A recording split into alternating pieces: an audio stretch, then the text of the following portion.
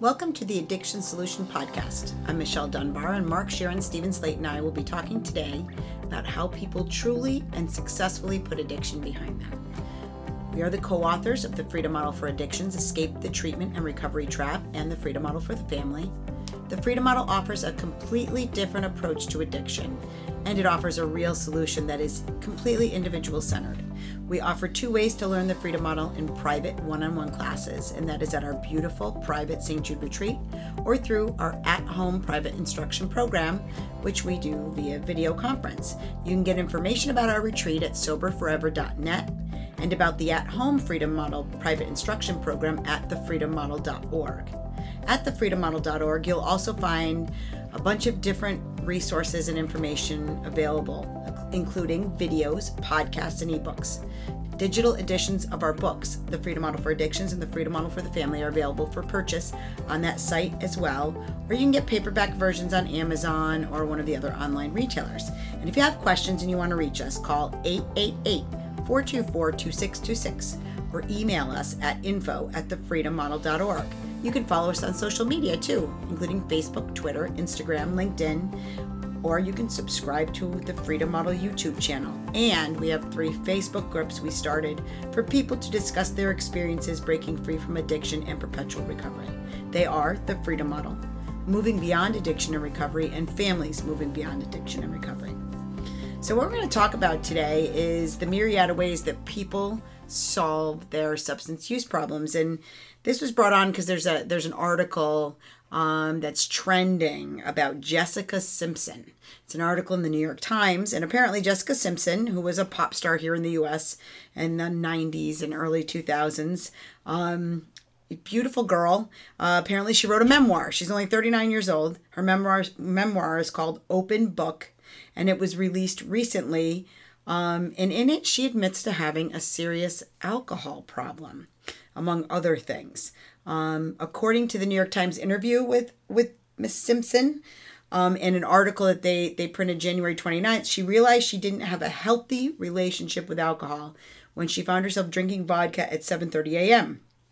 She began making an effort to stop drinking when she learned that her liver had been affected by her heavy drinking, and she was told by her doctor that she was endangering her life. So, but she doesn't mention anywhere in the book or in the article about going to AA or needing, to go to rehab. She didn't go to rehab. She did what most people do, which they have kind of a brief intervention where they learn, wow, this is, something that I shouldn't be doing anymore. And she pretty much stopped and moved on. But she still has some belief systems that I think might lead to problems in the future.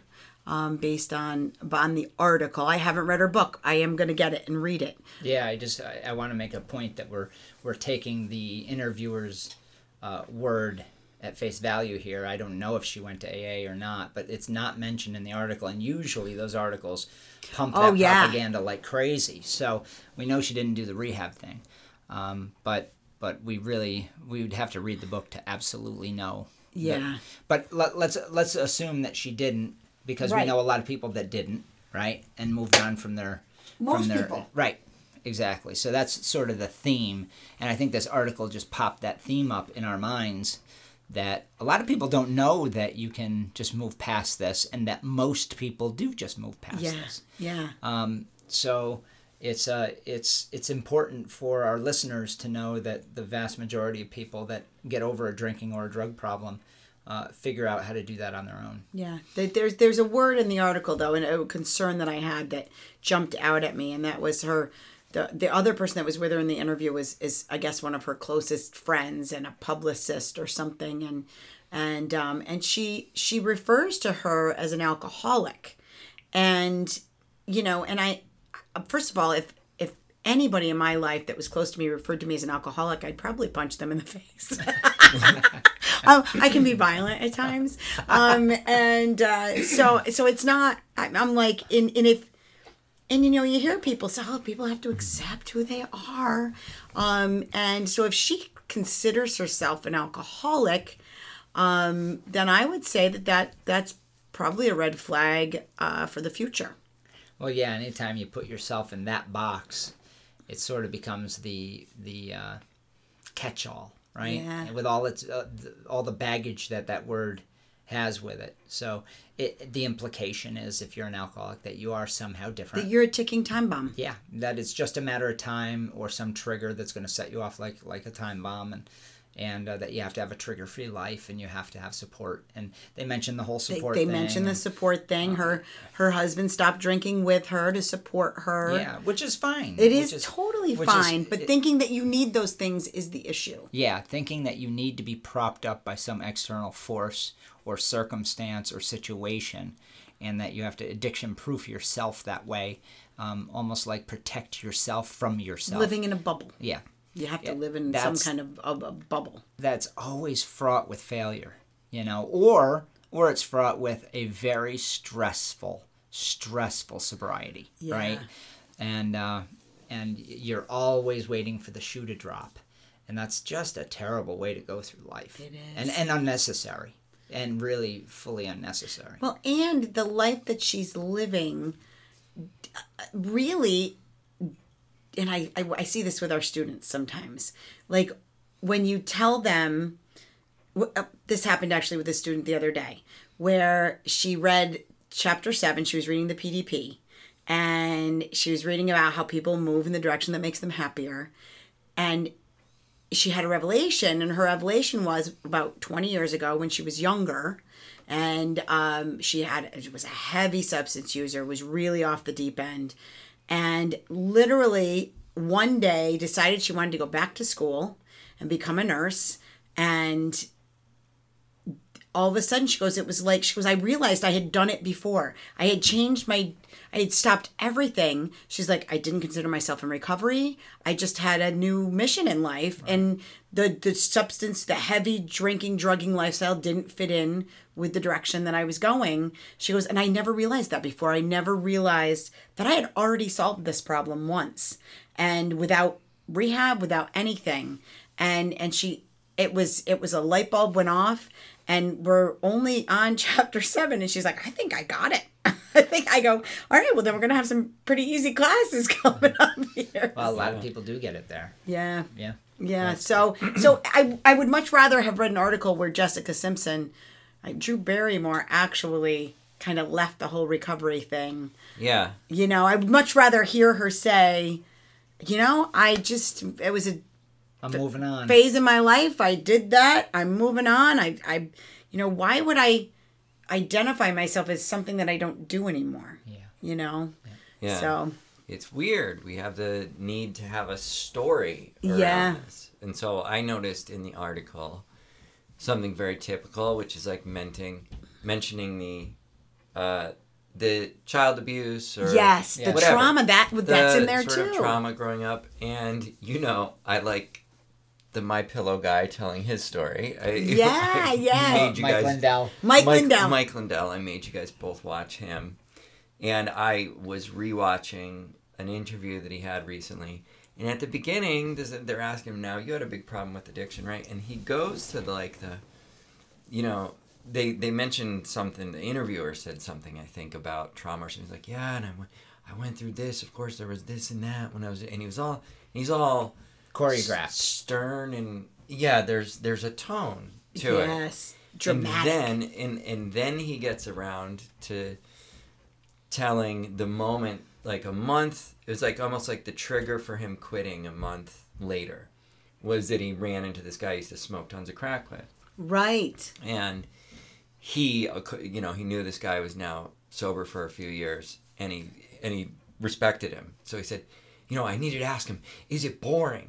Is boring being sober or whatever, right? Yes. And he now lights up, and he's in a completely different tone when he's telling this part of it. And to me, I was like, this guy, that's what really mattered to him, was figuring out whether life was going to suck after crack or not. Right. Right. And that's always the issue. But and he told this obligatory stuff, and that's got to fit the narrative. Because there's like a narrative that has to, and we feel we have to have a story to justify this. And why would I have this problem for a while?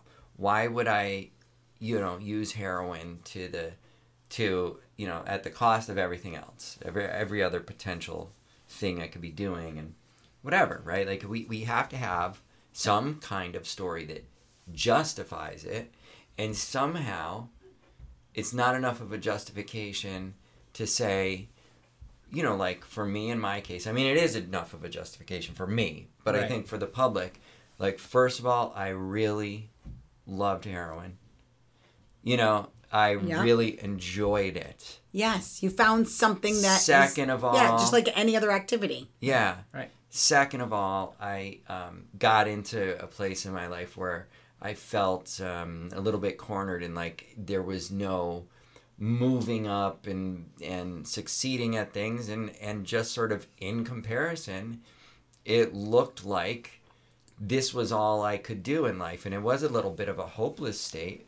Yeah. But it was how I saw things in life.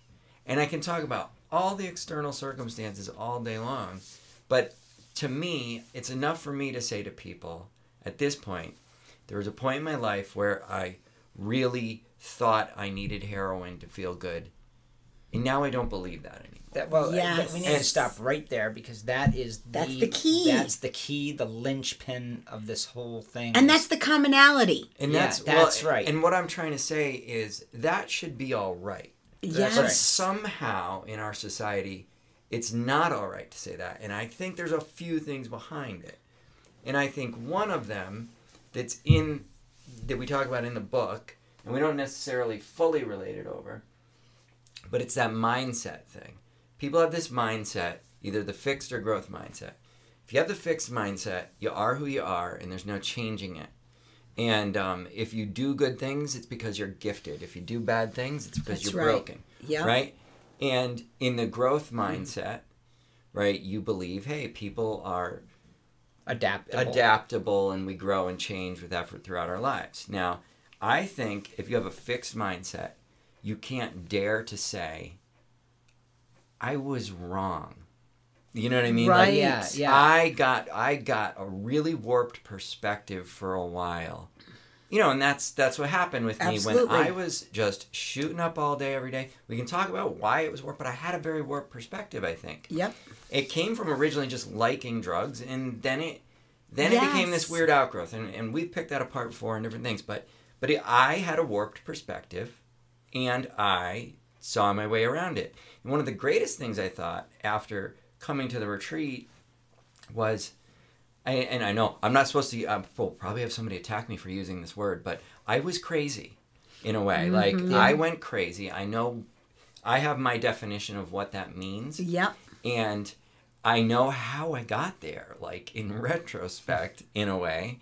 And I know that I don't have to go there again, because I know it was the way that I was looking at things, That's right. how I was thinking. Yeah, you trapped and yourself. I turned around that way of thinking.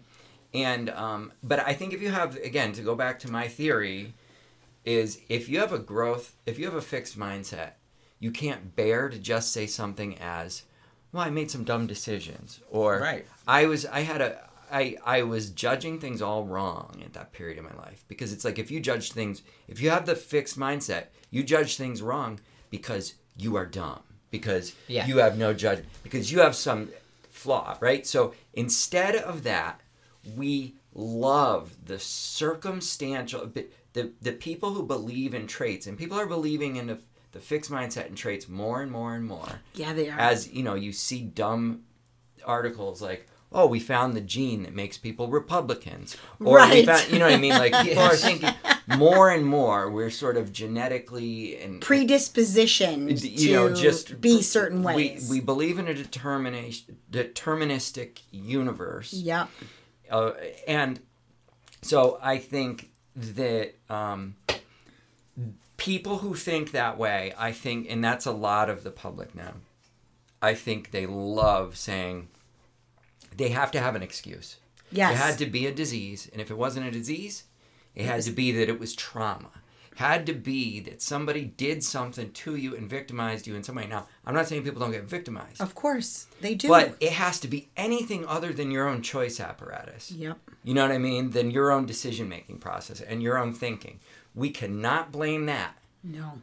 Because if we do, and we're in a fixed mindset, idea, then that means you're going to do it again and again and again. It means you're a bad person, you're a flawed person, something. So we have to say it's a disease or it's trauma or it's some other kind of victimization. So, and I think that's why you always see these narratives come out of the celebrities and stuff. That's what the public, I don't know, wants to hear. And how they think. Yeah, it generates an entire psychiatric industry. And here's the thing about this. Like, we're not saying that people don't use these things as reasons, but the truth of the matter is, very rarely is it your initial reason. That's so right. You know, I started, now granted, I grew up in a household where there was abuse and horrible things going on, and I was told that I was going to be an alcoholic if I ever drank. So I was already told that. But the truth of the matter is, if I had drank and didn't like it, I wouldn't have kept doing it. Yeah, well, exactly. Well, that's it. You know, I mean, it turns out I really liked it. That's the best way to put it. Yeah. If I didn't drink and like it, I wouldn't have kept doing. But, you know, I have so many in class right now that keeps going to, every time we talk about like this percentage of people in this group, it's like, what was up with those people? Right, those what was couple, the 5% that decided what was to wrong drink? with them? Yeah, it's like 70% of the population drinks overall. Yes. You know, so there's something likable about it for people. So why do we have to pluck out and dig for a deep, dark reason? Why can't it just be, I liked it? Exactly. Well, it's exactly what I learned in mechanics school, and I used this example before in our first class when it was a tractor, and they said you have to diagnose the tractor problem. And so you have an hour to do it. So the whole class is getting together. I'm sitting in the back of the classroom looking at this tractor thinking it probably doesn't have gas in it. Right? That would be the first thing I check. Yeah. But everybody was afraid. It's a very weird thing.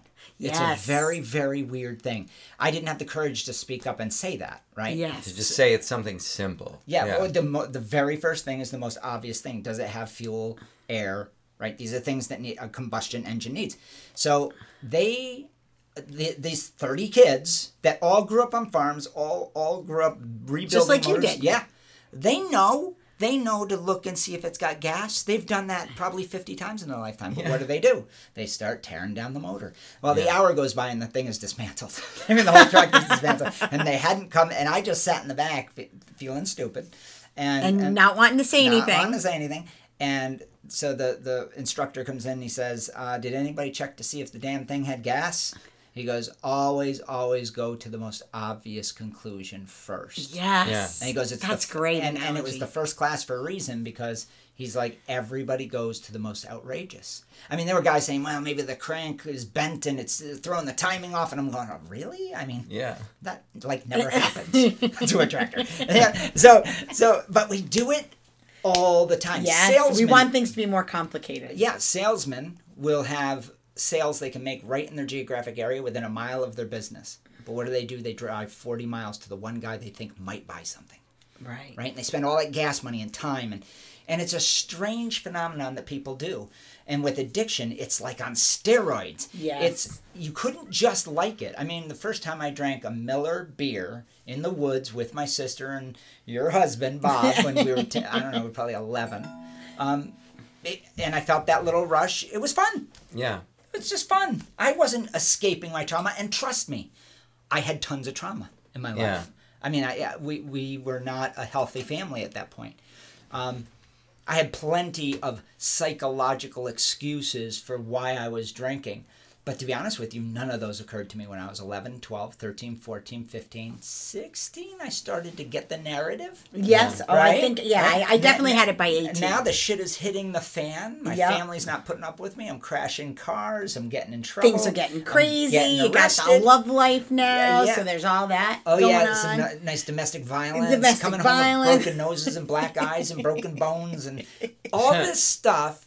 Now I have to have a reason. That's right. Okay? So, and that's when it gets really complex, and that whole narrative starts being piled on Mark. I mean, my family was like, you got to go to therapy, you got to go to AA, there's something wrong with Mark. Just like his brothers and sisters that went to rehab, and that whole thing. And really, it generates a horrible, horrible feeling of, I'm broken. Totally broken. But I was confused. Because deep down inside I knew I could stop this shit anytime. I really kind of like getting drunk still. I kind of like, I'm going to go get fucked up tonight. So that's the big secret. So now I'm hiding it. And it becomes deviant behavior. We were talking about this today, Steve, with one of our students in class. Now I'm having to hide it, which is like throwing a match on gasoline. Where I once just liked it and could be open about it, now the pressure is on, so now I'm going to slip to the side. So now I got to do it really hardcore over here because I don't have the same time and freedom to be able to behave in this way. Right. And there's all these excuses piled on me. Now I feel guilty. Now I feel like something's wrong with me. And you see, now we're cascading into the very mentality that had guys tearing down that motor when it was just simply the damn thing was out of gas. Yeah. And in my case, it was, I just really liked to get fucked up. It was fun. Yeah. It was fun with all my buddies. Now, the last 2 years wasn't fun because it's just like anything that you push the envelope with. You go from riding a dirt bike in the woods to racing. Well, when you race, you're probably going to break a leg or two, right? I mean, if you push the envelope with anything, right, there's greater risk and consequence with it. If it was told to me in those terms at the time, that's what was running through my head is, boy, I'm getting fucked up a lot. I'm getting hammered a lot, and the bad things are going to probably happen. But then that other narrative is piled on, and now I feel disordered, diseased, mentally ill, all these things. And it became very complex and mystifying. Then eventually I didn't know why I was doing it. You see, now I think I am a troubled human being that is forced and compelled to use. Well, you start to get that fixed mindset of... That's exactly it becomes your identity. And it's funny because when we were talking, I was thinking about when we were kids and we'd go to AA meetings, they had those pamphlets. Right. And I always had... Jack is an alcoholic. The pamphlet with the checklist. There was a checklist of what made you an alcoholic, right? And I literally, from the time I was 16 when I started dabbling, drinking. By the time I was 18, I was away at college and I had freedom. I quickly started drinking every day. So check that one off the list, right? Did you drink in the morning? Did that a couple times. Check that one off the list. Did you drink by yourself? I mean, there was all of these things. And as each one got checked off, I delved deeper and deeper into this pit of despair because I was like, I'm doomed. Yeah. I used to love the cartoon ones, though. The cartoon ones where the father crashes the car and the wife is... I remember that one. Wife is all teary-eyed and then he starts beating her and stuff. That's hilarious. No, that stuff is not hilarious. No, but in the cartoon... But the cartoon... It was so outrageous. It made it sound like everybody was beating their wives and everybody was crashing cars because Jack... The husband, he's an alcoholic. Because he's an alcoholic, and the wife is an enabler. And she's got to go to Al-Anon. That was indoctrination. I mean, that's how that propaganda stuff is indoctrinated into young people. Yep. Yeah. Do you remember the story a couple of years ago about somebody named Tina something? I don't know. Tina with a letter who Tina B. Tina B or something like that, right? And she was in the for young people pamphlet, and she came out and told her story, like now maybe in her 30s or 40s, but she was like a 13-year-old alcoholic. I do remember that. And she came out and she goes, I don't think, I think like I had a few episodes and I think I highlighted those episodes in AA. Yes. And blew that up to be all of this thing. But now what she came out with, so then she became a moderate drinker and everything. And so she was like sort of like renounced her AA pamphlet. You know what I mean? Yeah. But then it's sort of like, but I'm not saying, so a lot of people latched on to it. And she's like, oh, no, I'm not saying, this or that about alcoholism. I just think I wasn't a real alcoholic. Mm-hmm. And I was convinced that I was one. And it's weird that people, we have to hold on to these stories like about the real alcoholic, No, I so Yes. that we're respectful of other people. And Because if yes. we say there's no such thing as a real alcoholic, then we're saying like your brother over there who drank himself to death, he was acting voluntarily Yes. when he did that. And he was. He might have Yep. believed some things that led him to do that he could have changed those beliefs. This is fucking Yes. ugly to say. Yeah. Do you- in a way, It is. It sorry, is. sorry. No. Right, but it's like that is the biggest one when you end up around somebody who has a loved one that has died and you're challenging these ideas of addiction at all. Or you write something on the internet. I get the email like, Oh, yeah. Of course, you we know, do too. sort of We like, do too. so you think that my father, like, first of all, I didn't say anything about your father directly. Ever. Yeah, I don't Right. know But, him. Right. you know what I mean? So you think my father did this and that, blah, blah, blah, blah. Oh, you know, he had a choice? Like, I do. You're going to come to me and ask me, I do. He did. I don't think I have plenty of sympathy for your father because life is tough. Yep. We all, I mean, granted, I guess there's a couple people that seem to do everything right, but we all get hooked on either a habit, a person, a job, something that ends up being a big waste of time, Yeah. straight up bad for us, or a drain on our energy, Or can end like- in tragedy. and can end in tragedy. Like, this happens. This is Yeah. life. This is being human. And I don't know why it's unacceptable to just be human and make mistakes and go down a bad path And move on from it. and either move on from that, or for us to just accept, like, well, you know, like, it's somehow it's like it's an insult to the person who died to say that addiction is not a disease. And I don't know why it has to be an insult. I respect that person is a human going through all of the hard things that it means to be human, and it is not easy to live. You know what I mean? Life can be very difficult. And I'm sure there's plenty of great things about that person who died from drugs, and I don't know why it has to be unacceptable to say that they did retain their free will. They did. You know, exactly. Like, and they that had free will, and you know, I don't know why. I don't know why that's. Well, unacceptable. here's the thing.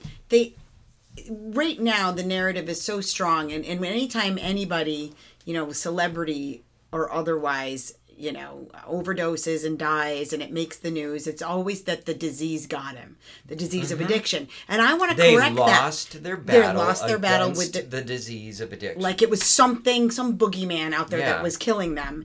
And I think the narrative has to change to, first of all, the idea that they had a disease may have been what killed them. May have been a big part of it. Yeah. You know, the fact that they believed, that's why it's so important for us to say, yes, this person did have a choice, and that's what makes it such a fucking tragedy. Yes. Because they may not have known that. Right. Now, maybe they did and they died doing what they wanted to do. Right. That's a different situation. That's a different situation. Yep. But if you have somebody that's in and out of treatment, in and out of rehab, in and out of, you know, recovery groups and that sort of thing, and they die, to me, the tragedy is that they didn't know that they could just stop and move on. That they could change their preference. Yeah, it is tragic and unnecessary. But, you know, hey, now there's a lot of different material out there that goes over the facts. Yes. Right? I mean, we collected it in the Freedom Model so that it's all in one place. And people just need to know that. They need to know that they're really capable of change. And we covered this in the other podcast, the previous one that's going to be actually put out there this week.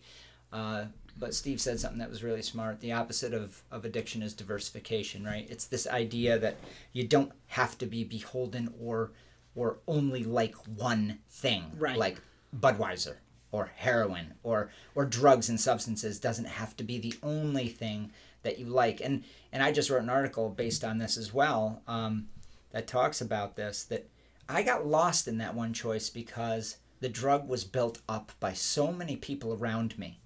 And the fact that I liked it, and the fact that I liked it a lot, made me really susceptible in my mind to these ideas.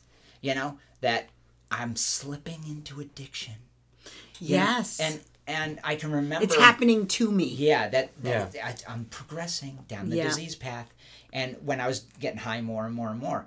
And so it accelerated this situation that probably, I look back and I think at about 14 or 15 I would have stopped. Yeah. Because I can remember getting bored with it. I would have probably at 18 or 19. Yeah, I wanted to get started back in sports. I wanted to try new things. I can remember distinctly, I said I could probably be a good soccer player because I would play in my yard and stuff, and I was a skinny little guy, and I didn't do that. I said, well, I'm an alcoholic, and I started taking on that, and instead of being at soccer practice, I was behind Stewart's getting high, and watching the kids play, and then going to work and making money so I could party on the weekends. That was more important because I felt this is what I'm doing. This is who I am. Yeah, it's who I am. And I just didn't know. And that I could change. And so I didn't know that I could change a preference. And that's to Steve's point, that you get hooked into this one way of thinking, this one thing that you think is the most wonderful, amazing, and you put the drug way up on a high pedestal. Yeah. Like it's this amazing thing. And I can remember at 15, it really wasn't that amazing. By 18, I was drinking every day and I hated it. Yeah. It wasn't fun at all. But yet I kept doing it because of the self-image. Mm-hmm. And so yeah, it's this stuff. Everybody has to have a story, and we come forward with a story. And the Jessica Simpson thing, I wish I knew more about the story at this point. Yeah, we could only go on a very brief article. But it's like she quit, but then it's like, oh, we have to mention also she really had to address her trauma, and abuse or whatever. And it's like, well, is that true? Mm-hmm. Is that what it's about? I mentioned it before, but I had a friend when I wrote something about the adverse childhood experiences, the ACEs thing, and I put that up. She contacted me, a girl I went to high school with, and she was like, I went to see a counselor in my 30s because I was just having trouble as a new mom. And they started talking to me, and then they gave me the ACEs test, right? And I scored the 10 out of 10 or whatever, as high as you could score. Right. For trauma. Basically, your life sucked as a kid. Yeah, and she went to a little college, but basically she got a job as like a receptionist and became a high-level executive assistant and really just worked her way in really great jobs like that and did very well for herself. Never had a drug problem, never had any kind of problem until she was just like, at 33 years old or something. Being a new mom is traumatic. It was traumatic for me. It was for guys too. Yeah. So she's like, they told me I should have addiction and this or that, and she's like, well, I don't. And she, basically her thing was, I saw my family like this, and I was like, I don't want to be like them. Yeah. And she just made a clean break. And part of the clean break was not doing helping the disabled that she was going to do. Yeah. I know it just sounds crazy, but that was part of her clean break because she felt like she had to do that.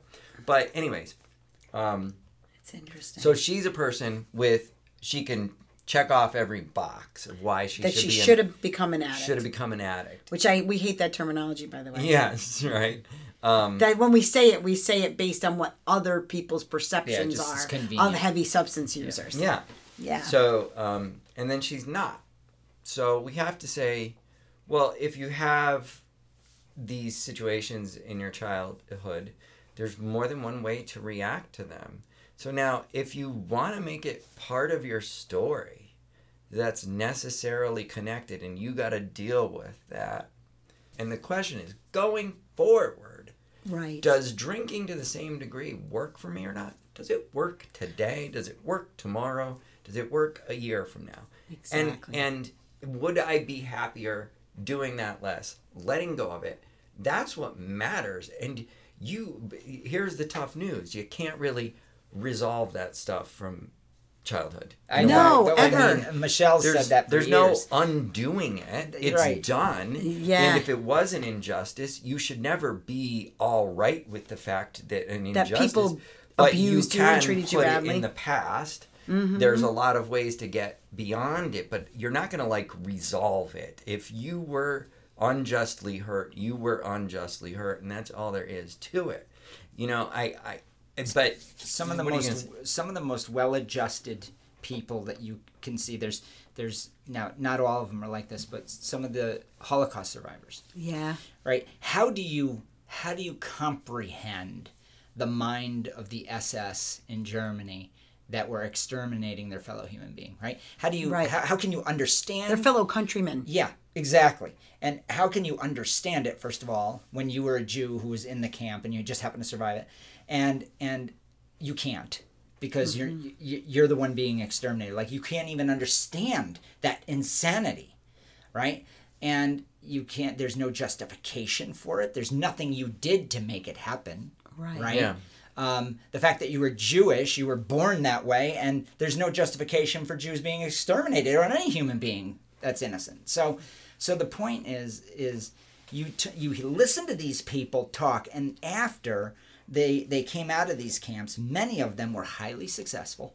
Yes. Incredibly well-adjusted people. Now, there are other people that were really damaged by that because it's so extreme, right, and so utterly horrible. But how is it that many of them ended up being amazing, not resentful, forgiving, kind people?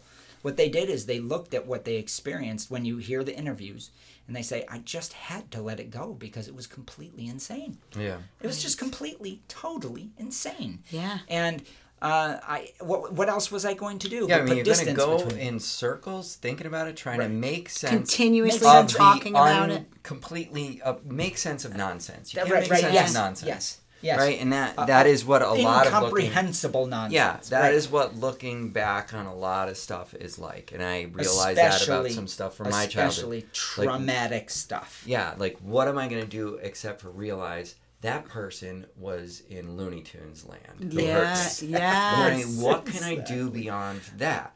You're not going to find a rational explanation for the irrational. So, yeah, but we somehow feel the need to attach these stories, these sort of justifications, to a problem with drugs and alcohol or anything else. And I would say, like, be an individual. Don't justify. That's right. Don't feel this need to justify yourself. Right. You don't need to justify yourself. Being a human and trying to live and making mistakes is, that's just natural. That's okay. That is acceptable. And also, don't compare your trauma to another. Yes. There's this right? Mm-hmm. There's this idea that you have to build up your trauma. Yeah. That you have to. I actually, it wasn't until probably the last few years that I realized that my childhood was wholly screwed up. I know, because you have nothing to compare it to. Yeah. So you're like, everybody grow up like this? Then I realized it was a weird process. Then I realized, talking with you, Michelle, and others that were close to me, and I started to realize, well, my trauma was a little bit worse than the average Joe, right? Mm-hmm. Some of the things I went through. But who gives a shit? I'm fine. Yeah. Right? I'm really okay. So I'm glad I realized it, but it can you imagine if I believed in that propaganda that somehow it would sink me now into a depression. And it's going to keep you going for the rest of your life, right? Yeah, exactly. So I got through my childhood just simply by thinking the best. Yeah. In a situation that really sucked. So I'm going to wrap it up. So setting all the narratives aside about substance use, about addiction, about all of this stuff we're talking about, every single person that makes a change does so for the exact same reason, and they do it the exact same way. That's right. People are like, oh, however it's working for you. Bullshit. I'm going to call bullshit on that, because the only way it works, the only way you change, is you come to the conclusion that you can be happier making a change, period. That's right, because you can't be forced by an outside circumstance, person, modality to change. Totally an inside job. That's right. Totally an inside job. And so the question becomes, all right, well, I have this preference for being drunk every night, for drinking a box of wine every night, or whatever it is. How do I change that preference? Well, you change it by taking away the magical powers of alcohol, because what is it really honestly doing for you? Is it getting you what you want? And so you just start really thinking about what your actual reasons are. How much do I really like this? And is it really giving me the things that I want it to give me? And could I possibly be happier not doing it? So you compare the heavy drinking to abstinence or to one glass of wine. That's the comparison you make. And I want to jump in with something you said. Everybody makes a change with their drinking and drug habits the same way, and that is it's an internal job of making a decision. When you pare it down, yes, at some choice perspective moment in time, you say, I'm not going to drink, I'm going to go do this, right? Whatever that is. Or maybe it's just, I'm not going to drink. I'm just not going to drink. Right. But here's what happens. You rewrite that story if somebody at the same moment or time period in your life sent you to AA. Yes. So yes. Suddenly it's or rehab. Or counseling. Therapy, treatment. Then you build a narrative. Then you build a narrative that AA helped me do this. Well, did it, or was ultimately when the decision was made, who made the decision? Was it this external meeting structure? We really got to pin it down. And you're right, Michelle, when you called bullshit, it's a fact. Every single human being that changes a behavior does so internally. Yes. Based on their positive drive principle, which is their pursuit of a happier place in life. It's a simple, self-evident fact. So don't attribute the success to something outside of you. Take credit. That's right. For the change. You did it. Yes. It's only you. That's the only way it can happen. And so the truth is important here. It's very, very important because in the end, if we're not willing to tell the truth that everybody has power, everybody has the power to make a different decision, to change the way they think, to change their perspective, to change their preferences, then we relegate a certain amount of people to being powerless. And that's why they say, well, what about the 5% that stays in AA and got it? Well, they didn't get it. They chose to be in AA because maybe it's a social club. It's their happier option. It's their happier option. But what's sad about that is they give the credit to AA when still 100% since the beginning of time of people that made that preference change, whatever it is, from one activity to another, did so internally. Yes. So don't attribute. It's a misattribution, and we talk about that in the book. Don't attribute and give credit to the AA meeting or the people or the group of drunks, God, or whatever it might be. Whatever. Don't give it the credit. Give yourself the credit for making a decision to change your life, because that's the only way it happens. That's exactly right. Do you have anything else, Stephen? Do I? No, I was going to say, yeah, there's... I don't know. I did have something.